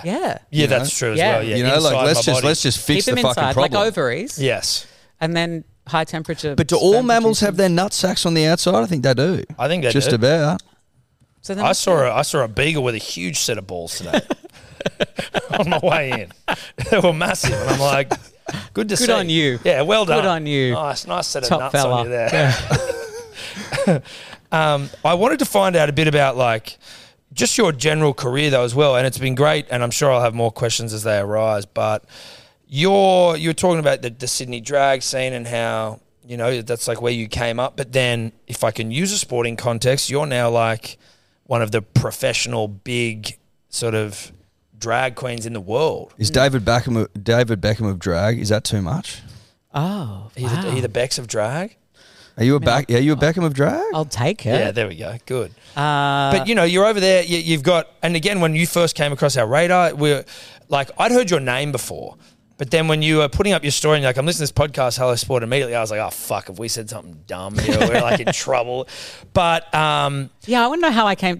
Okay, I'm not to be reductive, but did like one of your wives say like, oh no, Courtney, you should have her on the pod? Like, no, how did you not think- at all. So do you know what? My family are friends with, I think, two people that you may know, and I only know them as their like non-drag names, but Michael and Anthony. Oh yeah, Amelia and Michael is Amelia's husband. Who Yes, doesn't do Amelia drag. Airhead. Amelia And Airhead. so yeah. my family, my mum's good friends, I think maybe with Jim and Jane Barnes that you may know, Yeah. and I'd met you there, or I'd met them there over the years. Jimmy Barnes, can I just sidetrack and say, in 1994, performed at the Sydney Gay and Lesbian Mardi Gras. Kylie Minogue also performed that year. And basically like the first, and you can imagine the world was a different place back then. The first two sort of like and Jimmy Barnes, like he's like Kylie, she's a pop star. I had a big Kylie Minogue day yesterday. Sorry, I was listening. Did to ya? it. Yeah, Kylie, huge. Tension, the new album. No, early Vintage, shit, 2000, 2001. Our Kylie. Our Kylie. Anyway, sorry. Kylie is a pop star, so maybe like the imagination that she would perform at Mardi Gras requires less of a stretch Yep. than Jimmy Barnes, Yeah. like Cold Chisel. 1994. 1994, Wow. I think. and he's like, you know, Fact check that. masculine, Masculine, like bloke, working class pub man. rock, fucking And working he's class like man. at Mardi Gras. Because Jimmy Barnes, friends with the drag queens. Him and Yeah. Jane, as you probably witnessed, you've been at a dinner with Amelia Airhead Smith and Michael Smith. That's how she got the Smith, because she was Amelia Airhead. Okay. And then they got married, so she became Amelia Airhead Airhead Smith. Smith. He's called Michael Smith. Yeah. Okay. It was 99 Mardi Gras. 99. 99, yes. Sorry, I was a bit premature. Still in the 90s. Still in the 90s. When did No, I think he performed more than once. When did Kylie and Jimmy perform? I'll say this: it wouldn't shock me if he's got it wrong. A bit like ChatGPT over here. He's inconsistent. Well, not even that good. Hallucinations. No, not even. yeah. But Jimmy Did you need your water if you were looking for one? Barnes. That's No, over I there? was gonna. Okay, I good. realized that my phone is on like. I can't see that. I want to say 18%. It's not going. Oh, that's I not was too bad. reaching for the battery in my bag. We can but charge it for you if you need to put it on a charger. I've always got a battery with me wherever I go. Oh, so 1994 was Kylie Minogue and John Paul Young. 1999 was Jimmy Barnes and Danny Minogue. No, Jimmy was at the 94. I'm was sure. there. I'm sure of It's it. not on the And no Wikipedia disrespect to page. Danny, but it's not the same thing. Jimmy. Danny isn't Kylie, no offense. Barnes. Oh no, I'm being Mardi fact checked here. This Gras. isn't good. Oh, quickly. David, come on. I'm going off Wikipedia here. Well, listen, I just Well, Wikipedia is. yeah, fuck Wikipedia. Respectfully, of course, unless it's saying something positive about us. Anyway, Jimmy Barnes, bastion of masculinity, performing at Mardi Gras. Yes. I pulled you off track. You were talking about some people that you know. Oh, how I came to be here. Yeah, no. I think it was more. I was interested just to know about. I guess like the come up. Australian Idol's one thing, but then you've got 1-something million followers on Instagram. Like, when did you? What was the thing that became like that sort of sent you not catastrophic, stratospheric? I think it was Drag Race. It was 2014. So next year will be the 10-year anniversary. And it was in the United States. It was just as Drag Race sort of went mainstream-ish. if you will. And it went on like Netflix in the UK, and it's like popular in Brazil, like all around the world. People, although even still in Australia, I think people were still like illegally downloading it on Napster or LimeWire or whatever it was back then in 2014. Yeah. Since then, it went on to Netflix. Now it's on Stan. But many people say, and this isn't just my vanity, many people say that season 6, if you're going to watch a season of Drag Race, start at season 6. Okay. And it was just a really popular season that seemed to sort of break How does the show through. work? What are you doing in it? It's a bit like Top Model meets Project Runway, which on a sport podcast may just confuse things more. Well, I was going to say, now you're going to tell me how they work. Yeah. So basically Drag Race, there's 12 to 14 drag queens. Mm-hmm. There's a workroom, sort of a bit like this room. Yep. And RuPaul is the host, and you all enter the workroom, and then each week there's a mini challenge and a main challenge. And the main challenge might be a comedy roast, or it might be like hosting a chat show, or it might be an acting challenge, or a lip syncing challenge, or a musical challenge. And then the mini challenges are more simple things like there's one called the reading challenge, where you put on a pair of sunglasses and you tear shreds off each other. Right. Which again, I think in your world there is an equivalent to that. Yeah, absolutely, there is. Is it called sledging? I don't know what the word is. Yeah, sledging, shit Banter. talking, Banter. roasting. Shit talking. Banter. Banter. Reading is like roasting. Like they do that on other podcasts. We Yeah. roast each other. So Yeah, roasting, that's what it exactly. is, Yeah. So reading is roasting. Like that's reading. So I was Yes. thinking like, fuck, you just have to read. Yeah. No, you don't have to read. No, okay, good. But reading is kind of this affectionate. I mean, the idea is that like reading evolved in a world where the outside world was going to say horrible things about you. So you would sort of sharpen your wit and get used to that idea by saying horrible things about each other. Right. Okay, right. And slightly counterintuitive. A hug might have been nicer. I don't know. Yeah. But How's your reading? very horrible. Is bad. I'm more of a hugger. Oh, Yeah. okay. Yeah, I'm more of a hugger than a saying something horrible. Although, what did I write to my manager today? It just came out so naturally, and it was scathing. It was about this. Hang on, I don't know if I can say it out loud because Well, it we might can always reveal cut what it is. out. But it was sort of like, it was like they got ChatGPT to write the most reductive version of a blank. Oh, it was like they got ChatGPT to write an alliterated, reductive version of blank. This thing that I was reading, I was like, this is just like horrible. Like what? And that just, it came out, and it may not sound scathing to you to call something a ChatGPT alliterated. Oh no, reductive listen, version, but I don't know what you're talking about, so I can't. No, So I exactly. don't know exactly how. But I How get what you're scathing saying. it How is. scathing it was. Trust me, it was scathing. It was vicious. But so there's all these different challenges, mini challenges, main challenges. It goes over the course of 12 weeks. Every week, a queen is eliminated. There's a bottom 2, and those 2 have to lip sync for your life, which in drag, I guess like traditionally, I am not a good lip syncer. I've never lip synced. I'm a singer. But traditionally, drag queens will lip sync. And so they're given a song, they're asked to prepare a lip sync like mime and they sort of battle each other. It's like a head-to-head battle of the lip sync, and then RuPaul decides who sachets away or who Shantae you stay, and then by the end you get a winner, and they win a couple of $100,000 Okay. US dollars in the US. In Australia, it's Australian dollars. Well, it's more more than than that. 50 grand last season in Australia. Yeah. 50 grand in Australia. But you know what they don't say? Because it's Drag Race Down Under. So it's New Zealand and Australia. Oh, okay. They don't specify whether it's Australian dollars or New Zealand dollars. Fuck. But Better not it be is New filmed- Zealand dollars with the greatest respect. It is know what I filmed mean? in New Zealand, though. It's filmed in New Zealand. It could be Kiwi dollars for all we know. That'd be tough. Which would be, yeah. And then there's Tough, yeah. probably like some capital gains tax. You're probably ending up you're with walking away with $1.50 and a nothing. $2 scratchy. Yeah, that's no way to live. Yeah. Give him 200 American. Yeah. So you win that, and is that like? I didn't win that. Oh, sorry, not win that. So you're on that. I was on the top No, 3. You're in the, but you so you're on it. Is that in the days of Instagram? Like, does your Yeah, Instagram blew up in that time. Didn't go up to the 1.2 million it is today, but it went up a lot over the Significantly. season. Then how'd you get onto it?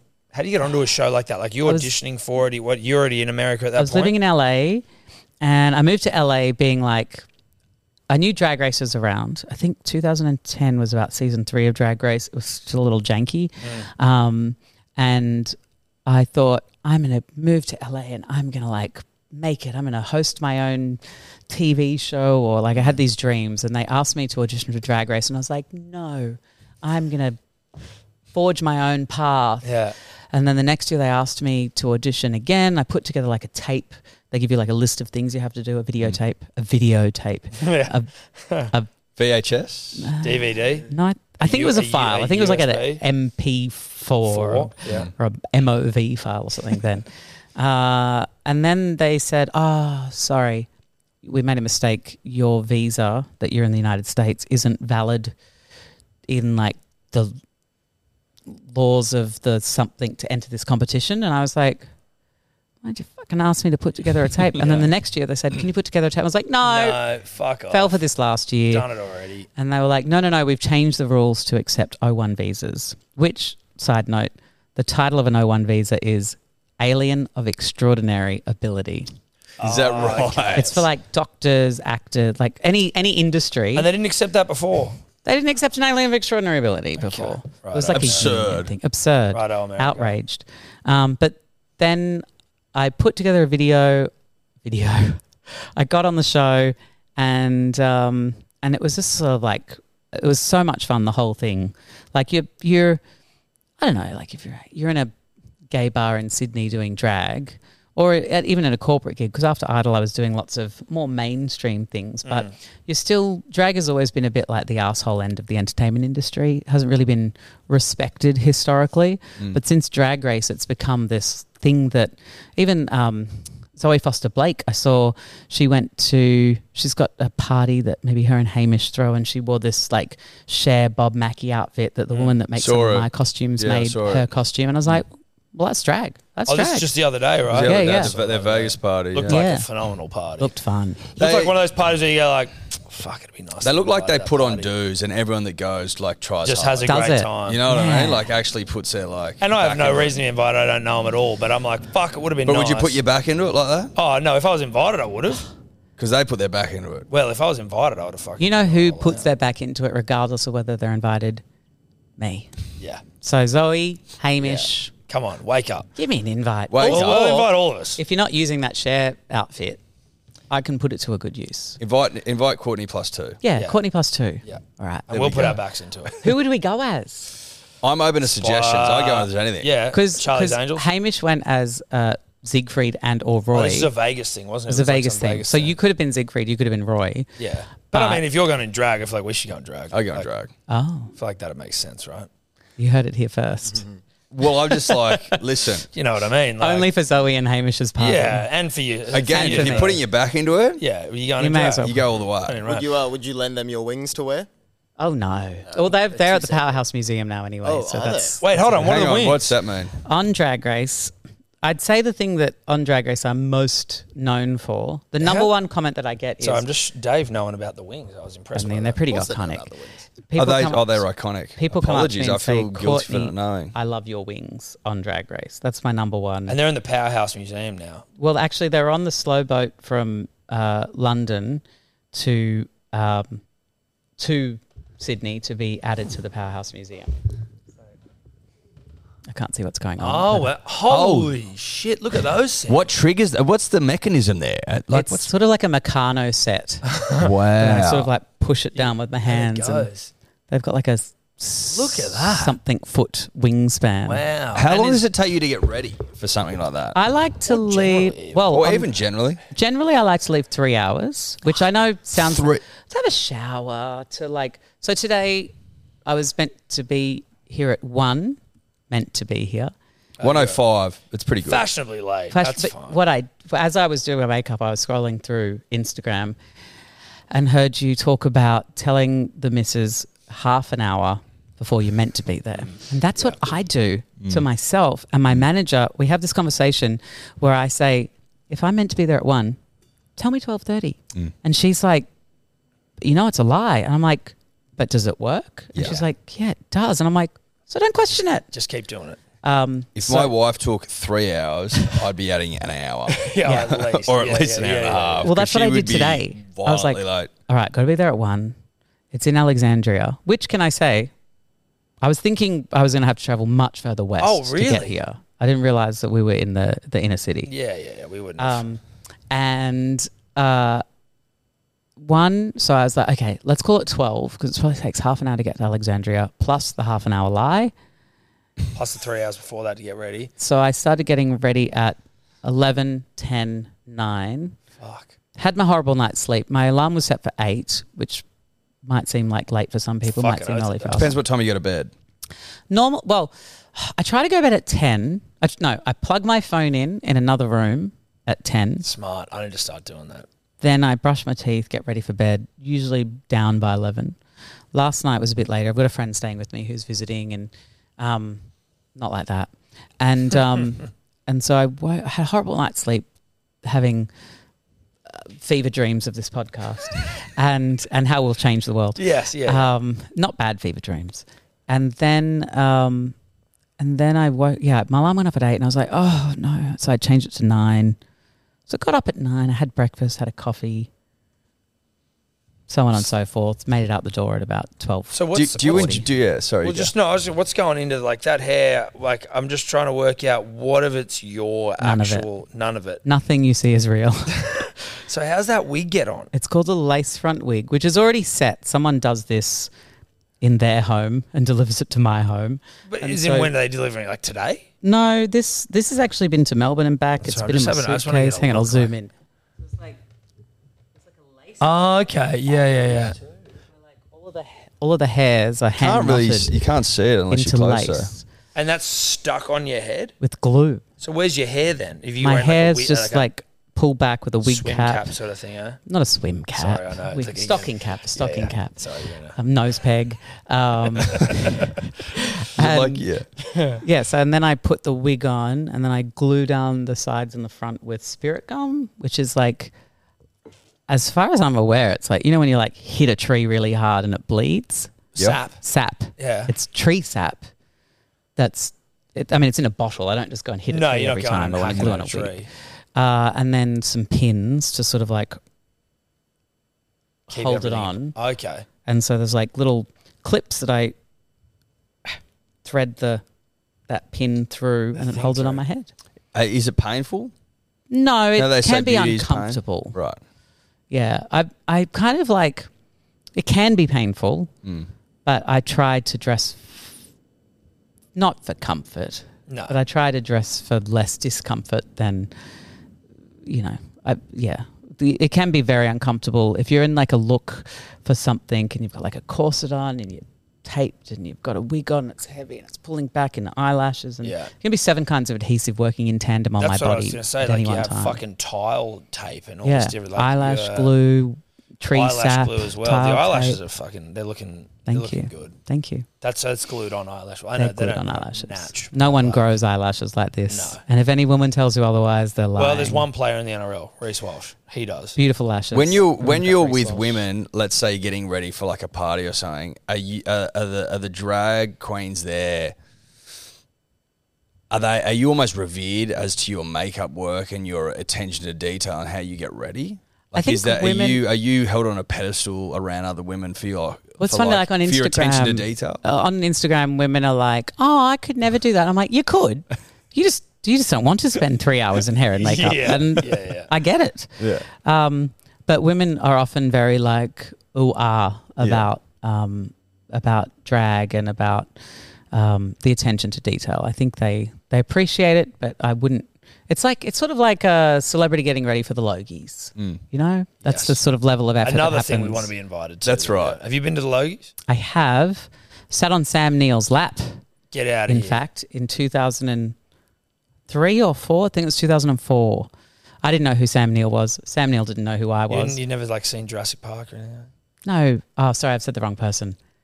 Who's the toxic footy show bloke? Oh, Sam Newman. Yeah. Sorry, Sam Neill. Yeah. Sat on Sam Newman's lap. Yeah. And I didn't know who Sam Newman was, and he didn't know who I was, but everybody around me did. And he was like, "Oh, there's a hot Sheila," and so he was like, "I'll take a photo." Someone like I remember like people like snapping photos and like laughing, and I was like, "Well, something's going on here." And I was like, "Oh, he's the footy show." He's the footy. He's an example of someone who's toxic masculinity. You can look back at you and see his sort of like rhetoric and beliefs and be like, "Okay, yeah, it's a bit uncomfortable." Yeah. You were on Neighbours, and I for at least an episode. Is that correct? I feel like maybe for a week. Oh, a week. Okay. Blame maybe Dave. I was there for a week. He said an episode. It's a few episodes. I have grown up loving Neighbours and Home and Away for a multitude of reasons. Storyline, yes. But number one is the wardrobe. I feel like both of those shows capture like almost like mundane Australiana better than like any fucking time thing. capsule. It's just like, it's absurd sometimes. And also exaggerated. It's ramped up to 1,000 degrees, but like it's just, I find it fantastic. But why were you on Neighbours? Why were you there? What was it? What was the storyline? Was it was Erinsborough Pride, and it's funny because I was hosting like drag bingo, which, no disrespect for the people who do, is something I've never actually done. No. And I was like, I better not start getting booked to do drag bingo now. I've been to drag bingo. That seems like it's with respect, but beneath you in terms of the heights you've scaled. You said it, I didn't. No, I said it. So I was hosting drag bingo and like performing at Erinsborough Pride, and the storyline was that Paul Robinson. Yep. Sort of the town bad guy, older guy, like businessman. you fill me in. Yeah. Oh, he's been on there since the 80s. He's been on there for far. Again, but he's an OG. He's a big Neighbours guy. Yeah. So I turn up. I want to say I turn up at like the check-in of the hotel as Shane, and Paul's a bit like whatever. And then I come down as Courtney, and he's like, oh, is there anything we can get you? And so then I take the piss, and I'm like, yes, I want like a bowl of red M&Ms. I want this. And he's like, oh, okay. And then I love it because he knows I'm performing at Erinsborough Pride, but I think he doesn't know that I'm a drag queen. I can't quite remember, but so I end up performing and hosting bingo. Bingo at Erinsborough Harold Pride. wasn't there, unfortunately. Harold, no. He died by then. Harold had passed away. Is Harold no longer on the show? real life guy, I think still with us. No. Neighbours The character. Harold. So okay. That doesn't mean he can't come back though. Like, No. those shows are you're never dead. Yeah. He died in a bomb or something, but he could, maybe he ran out the back and You can always come back. He went into exile. yeah. Correct, Harold. So what are you doing now? I saw on your Instagram the other day as Shane, but you were performing somewhere. Well, you were. I saw you warming up for something. That might have been with the Melbourne Symphony Orchestra. Yes. So on the weekend, it was George Michael concert with the Melbourne Symphony Orchestra in Melbourne. So there was David Campbell, Natalie Bassingthwaite, Emma Donovan, Brendan McLean, and myself singing the hits of George Michael. With the Melbourne Symphony Orchestra, which was just really cool. It's like 50 instruments sitting there playing, and there's always a moment where you're used to hearing music, but you're not used to hearing 50 instruments playing like a disco, so like strings, like this whole violin section playing the strings and like the trumpets and things. And just, I think rehearsals weirdly were one of my favorite parts because there was no pressure to do good, and you were just like watching like 50 musicians who are at the top of their craft playing like George Michael. Well, Brendan and I got to sing I Want Your Sex, which I think has been missing from the repertoire of the Melbourne Symphony Orchestra for a very long time. Yeah. We all sort of did a few songs each, and it was in the Sydney Myer Music Bowl, which is partly an outdoor venue, and I don't know why Melbourne insists on having outdoor venues because everyone was there in their ponchos in the rain. But cold. It's a Melbourne thing. Yeah, it is a Melbourne thing. I love it. How long have you been singing for? Like all your life? Yeah, all my life, I think. Like I went to a place called the Fame Talent Agency and Theatre Company in Brisbane, where I grew up. I started going when I was like 6 or 7, actually with the Veronicas. We were childhood friends. In our the notes, Veronicas. I read that you knew the Veronicas. Yeah. They're part of the fabric of Australia. They really are. Absolutely they are. Yeah, Lisa and Jess and I, they were young famous. They were a couple of years younger and obviously twins. And so they were like these adorable little girls and we would go to Fame, and then we were in a group called the Yabba Dabba Doo Young Entertainers. And then we were in another Young and Entertainers. then we were in a group called Mixed Spice, which was like a Spice Girls covers act where there was 4 of us, Becky, Lisa, Jessica and myself. I was not in drag at this point. Were you? Did you pick one of the Spice Girls? Well, Jerry's my favourite. Okay. I respect that. Thank you. Then, not now. I mean, I will always love Jerry, but like there's something like Mel B, so cool. Mel C, so cool. Jerry, no. No, hang on. I'm backtracking. Backpedaling. Well, like, I mean, the writing's on the wall here, though. You've already said it. What's unsaid? Well, so we've taken it back. Can I ask a question then? Yes. How do you feel about Ginger Spice currently? It's just out of context, just completely random. Just question. like a random just a question. random question. A couple of Spice Girls. I need to Google this more, but I heard, because I went to see the Spice Girls perform at Wembley Stadium in 2019. Did they have a brief comeback? Yeah. Posh wasn't there for it, Posh though? wasn't there. Posh was Yeah. there. So I thought they were always trying to get them back together. I'm like, if Posh ain't there, it ain't happening. It's not a real thing. See, for me, it was like Jerry, Scary, Mel C, Baby and Posh. Interchangeable, which are sort of fighting words for a lot of people, but that's just me as a teenager. Posh wasn't there. Jerry was. She wasn't wearing the Union Jack dress. Bullshit. I can't believe that. I had heard that the Queen of Girl Power didn't wear the Union Jack dress because her husband didn't like her wearing short dresses, so she wore like a gown version. Oh, no. That really? is... But I feel like sacrilegious. That's bullshit. If that's. I feel like now that I've said that, I feel like I've really just done the dirty. I feel like that was probably a Daily Mail article. Listen, that's going to throw a cat amongst the pigeons with our audience, and it's already been said. Like, listen, there's a couple of truths. Either Daily Mail has done you dirty, or where there's smoke, there's fire. However, if the Daily Mail has done me dirty, I should be smarter. Because the Daily Mail does dirty. That's their brand. But they also sometimes get it dead right, don't they? Well, I would say I'll never say dead right. I think that's probably 95% of the time they get it dead wrong. Yeah. I'd say their biggest truth is probably like 80-ish.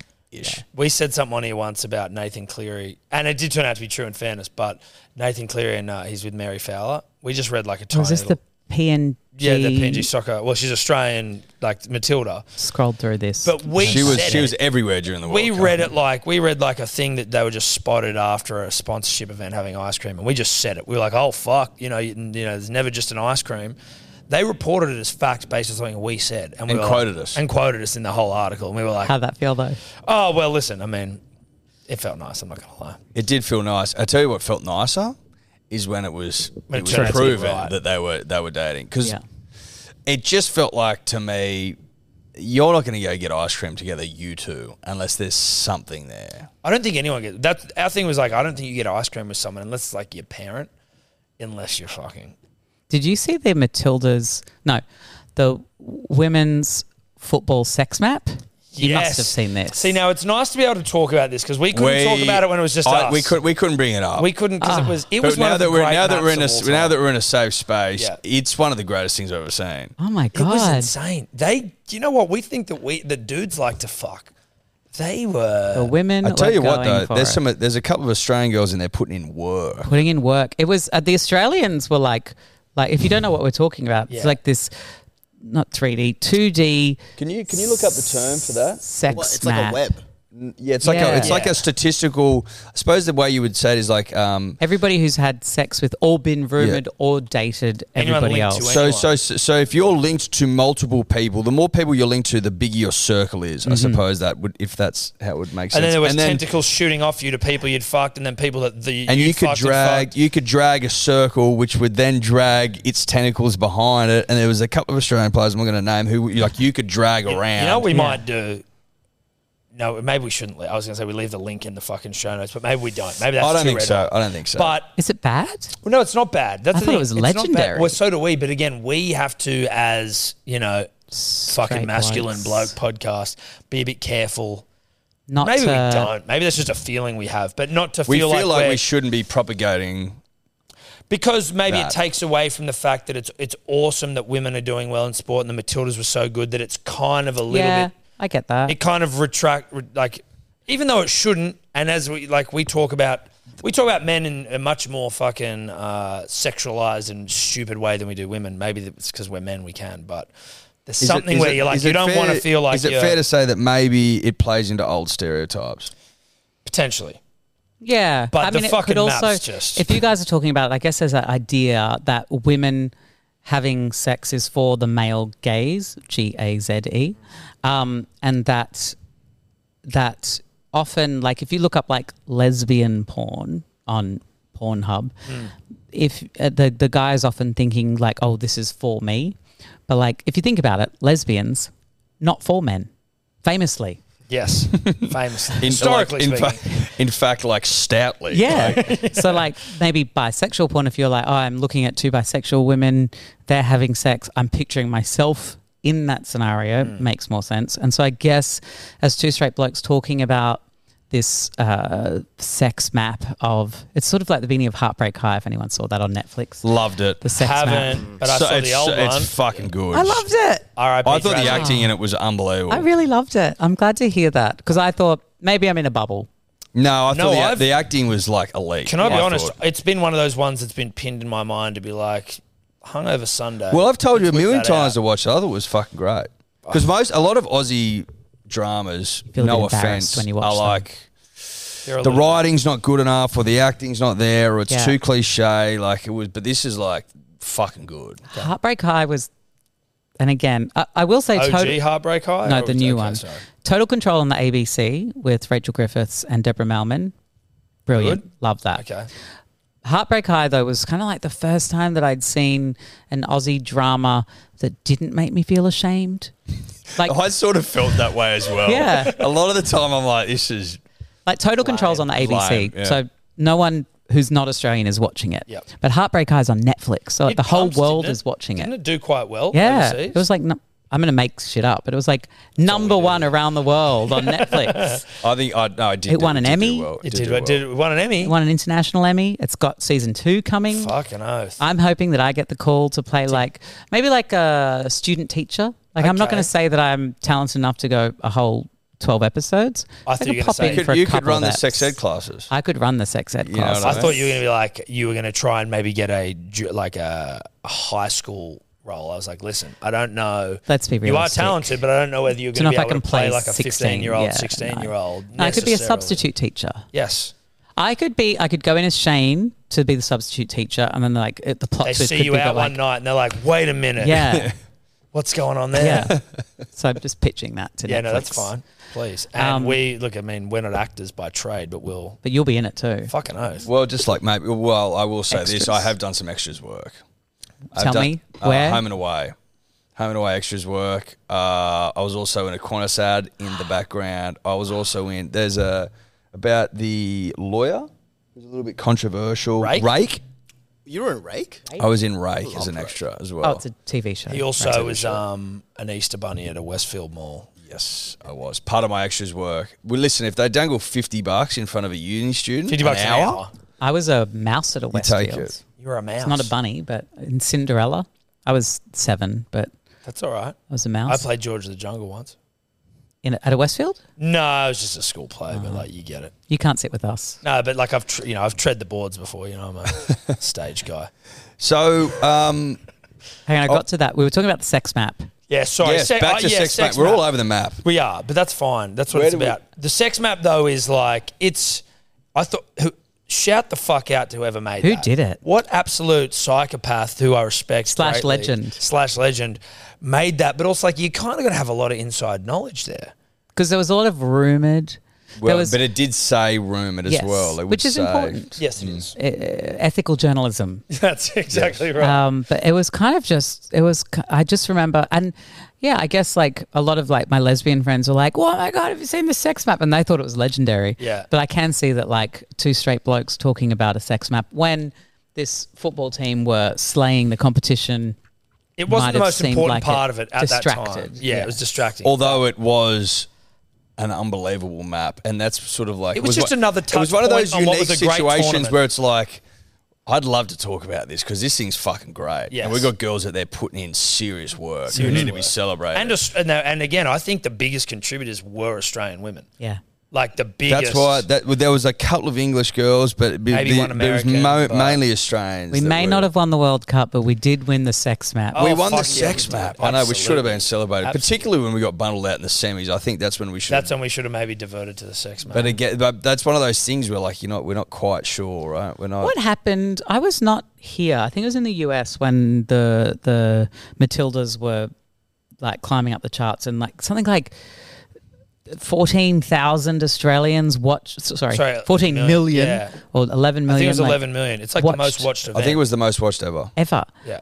In front of Kathy Freeman. How did it happen? How did it like because there was this whole conversation before then of like women's sports and like, oh, well, they're just not interesting. Maybe if more people cared about women's sports, they'd get more funding and that sort of narrative. But then all of a sudden the Matildas just got to the semis and everybody went wild. I think it's like a mixture of things where it's like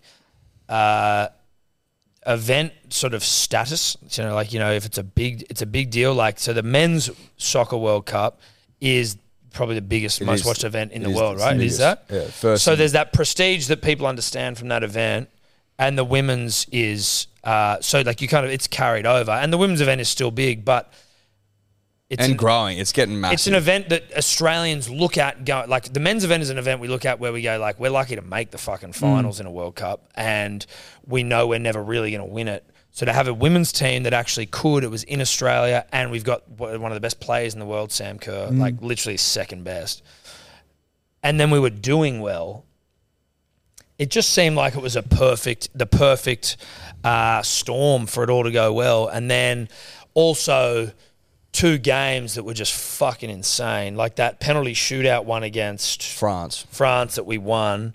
And then the one where we got knocked out, but Sam Kerr hits like one of the most absurd goals you've ever seen. Like, it was actually really cool. Yeah. It was really cool. I think, all those things, it being at home certainly helped. But like, I think more than anything with sport that a lot of people forget is that it's narrative. It's not necessarily the like example I'll use is tennis. So like one of the biggest tennis stars of all time, Serena Williams, is female, right? Obviously.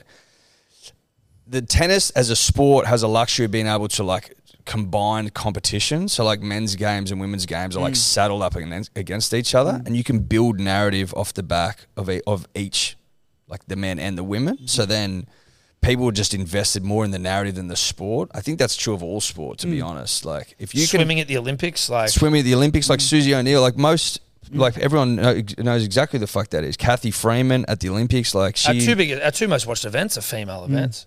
Most of them, most of our biggest stars in Australia are female. But it's about the sport and the way it's sort of like portrayed to the people. I think is like a big part of it. I'll use female golf, for example, which is standalone and it just doesn't get the coverage. So it doesn't get the narrative. You can't build it up and like sell a story. Do you think that the success of the Matildas has now opened people's eyes? Because like I remember there was that conversation maybe a year or two ago about dickheads, saying like, oh, well, if the women's sport was interesting, then there'd be more sponsorship dollars or whatever. And now, like the Matildas have captured the attention of the nation, and shown that people can be excited about women's sport and that it's deserving of that attention and that money. And like going forward, I mean, surely the women's football, soccer will be huge. I'd say like it's context dependent again. The women's football, absolutely, and you would assume we'll see like a massive benefit off the back of that success. But I think that there is a reasonable argument to be made about like not every female sport should be getting the same amount of money as the men's equivalent, just because that is what maybe is deemed as equitable and fair. Like, with the greatest respect, women's AFL, it's great they've got a competition, and having a competition is the first step on the path towards, like, whether it's pay parity or at least like being able to make a reasonable career out of it. But like, the quality of it is just so far away that the success of anything sort of dictates how much you're getting paid, right? So I think that there's still that element of like, what defines quality in women's AFL? Like skill, the exemplification of skill in the sport. So like your ability to execute the skills in the game to a level, but not to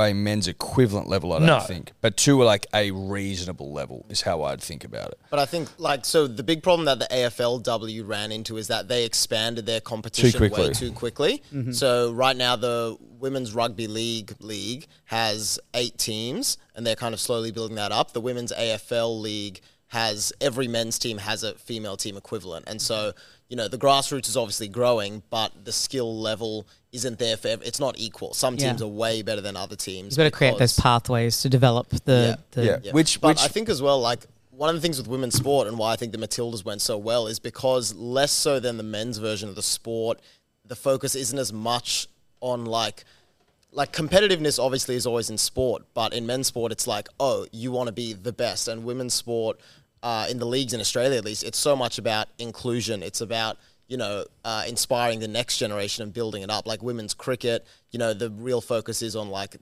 catering to like younger audience and like getting kids into it. In the AFLW, where they had, I can't remember their name, but the first non-binary player from the Hawks who came out, and it's just kind of, it's really focusing on building it up as a whole rather than men's sport, which is so competitive of I want to be better than you. It's kind of uplifting. Everybody. I agree with that, but I don't. Like, I think that that's true, and that's one of the positives of women's sport. But like, no one would give a shit about the Matildas respectfully if they were awful. Yeah, well, that's the reality. That's right? why like no one gives a shit about the men's team. Australian women's cricket, which is why no one knows the men's team. Yeah, because we're not good. Because we're not good, exactly. And that's the thing. Like, I don't know. So it's a meritocracy. In Australia, around sport, at least, you've got to be good at it. You know what's interesting? Sport, basically all of them were invented by men based on men's strengths and skills. Yes. So it'd be interesting. I've heard this before. If you invented sports that were for the skills of women, because like obviously like AFL, it's like about strength and force and how high you can jump, how far you can kick, and all that sort of stuff. Whereas if it was like about endurance or other factors that maybe favour the genetics and biology of women, we would see different sports and different. Well, interestingly enough, I think the second best and getting close to the first best ultramarathon runner on the planet is a female. Because like at those like exaggerated distances, like the women are better than men at that. Just aren't there. It's more about like your mental resilience. Would sports like gymnastics, do you think, qualify to that degree? Well, the weird thing is gymnastics, in women's gymnastics, there's all these like flowy dancey elements, and men just do the thing. Flip around, yeah. And the women have to use the bars and hold on for dear life. So they should either make men prance around or cut it from women. So like on a floor routine for men, they just have to do the tumble. And women have to like put pretty bits, put pretty bits in the middle. I've actually never thought about that. Yeah. And it's kind of so interesting. Because it's like half the routine, is that? For women. For women, yeah. Whereas for men, they just go poof, poof, poof, poof. That's so true. I hadn't thought of that either. You like, keep it pretty, ladies. I've never noticed that. They've got to like dance around. They've got music where they've got to reel. And they've got the ball and the ribbon. Do the men have the ribbon? No. The women, I think the women just have the ball and the ribbon, and then the men don't. They just don't even have. They don't have a ball or a ribbon. They're also the most jacked humans you've ever seen in your life. Yeah, but also short. Gymnast. Yeah, you kind of want to be, don't you? If you got to do all that fucking. But when you see them on telly, they're proportionate. But then they're, and no disrespect to men who are 5'5", short kings, but like short kings. They're like jacked, but like pocket. Yes. I'd say pocket gays, but they're not gays, but pocket kings. Pocket short kings. Yeah. Is there anything else going on for you at the moment? Like anything coming up that people out there should know about before we I'm not at the moment. I'm looking forward to. I'm working on. I did have a podcast called Brenda Call Me, which we did a few seasons of, and then my podcast partner and I. She didn't. They wanted us for like a whole nother year. Yeah, but it was my podcast partner, Vanity, sort of didn't want to go that route. I'm a hustler from way back, so Okay. I'll be there. I'll take the money. I'll do the thing. Didn't want to do it. So we have sort of like different, which I absolutely respect. And so now I'm working on a new podcast idea, which doesn't have a title or anything yet, but hopefully next year there'll be a new podcast from me. You might be called to repay this. Fucking oath. Absolutely. We'd love to. We'd love to. I'm working on a fiction book, which has been fun. So that's kind of boring for now because I'm just sitting at my laptop. Typing away. How do you find that experience of trying to, I like it. I wrote a non-fiction memoir, which came out in, what year in? 2023. Maybe it was like November 21. And it's an Australian bestseller, which is lovely. Wow. Congratulations. That's great. Thank you. That must have been a trip. Yeah, it was really cool. Like, I spent most of COVID lockdown writing a book about myself, which was a great COVID activity. I highly recommend it. And now I'm working on a fiction story that is about an AFL player. Oh, okay. Someone a lot like me and a woman. And so basically the relationship, it's a three-way relationship, sort of modern romance novel. Not a romance novel, but like a fiction about if I was like 23 in 2024 and how that sort of all intertwined. So got a lot of source material that I'm referencing. Yeah, fuck, I bet you do. And like messaging all of my my heteroflexible boyfriends being like, do they have scrums in AFL? Where do they park their cars? Is it in the Fox Studios parking lot or is there a special one? And what do they wear to training? Do you have like uniforms? Just like mufti day? What is it? Right. A lot of research. What goes on Mad Monday? What's Mad Monday? Oh, you don't know, man. That's like after the season when they all go fucking wild. Oh. Like well, I read party after the season. I feel like that's when bad things happen to football players, isn't it? Exactly. Oh, it absolutely That's exactly when bad things happen. I read a book about that called Night Games that there was like a true crime book about some sexual assault cases. Oh, Jesus. Don't want to tarnish people with all the same brushes. Of course not, of course. Hopefully in the past for football, and they're working their way to be better members of society. And, more comfortable and open. Yeah, and consent. And consent is sexy. Fucking oath. Consent is sexy. Yeah. Absolutely right. We're all for consent here. Yeah. Courtney, thank you very much for coming on. Thank you for having me. This has been a fantastic chat. It's been really enjoyable. Appreciate your time. Anytime you would like us on your yet-to-be-named podcast, we're there. And also, you're welcome back anytime if you need to promote any of the upcoming things you got going on. Thank you. It's been an absolute delight. And now you've got two straight friends. There you go. Beautiful. Aw, thanks, guys. Cheers. Loved it. Thank you. Goodbye, sport. Could you two just not talk anymore?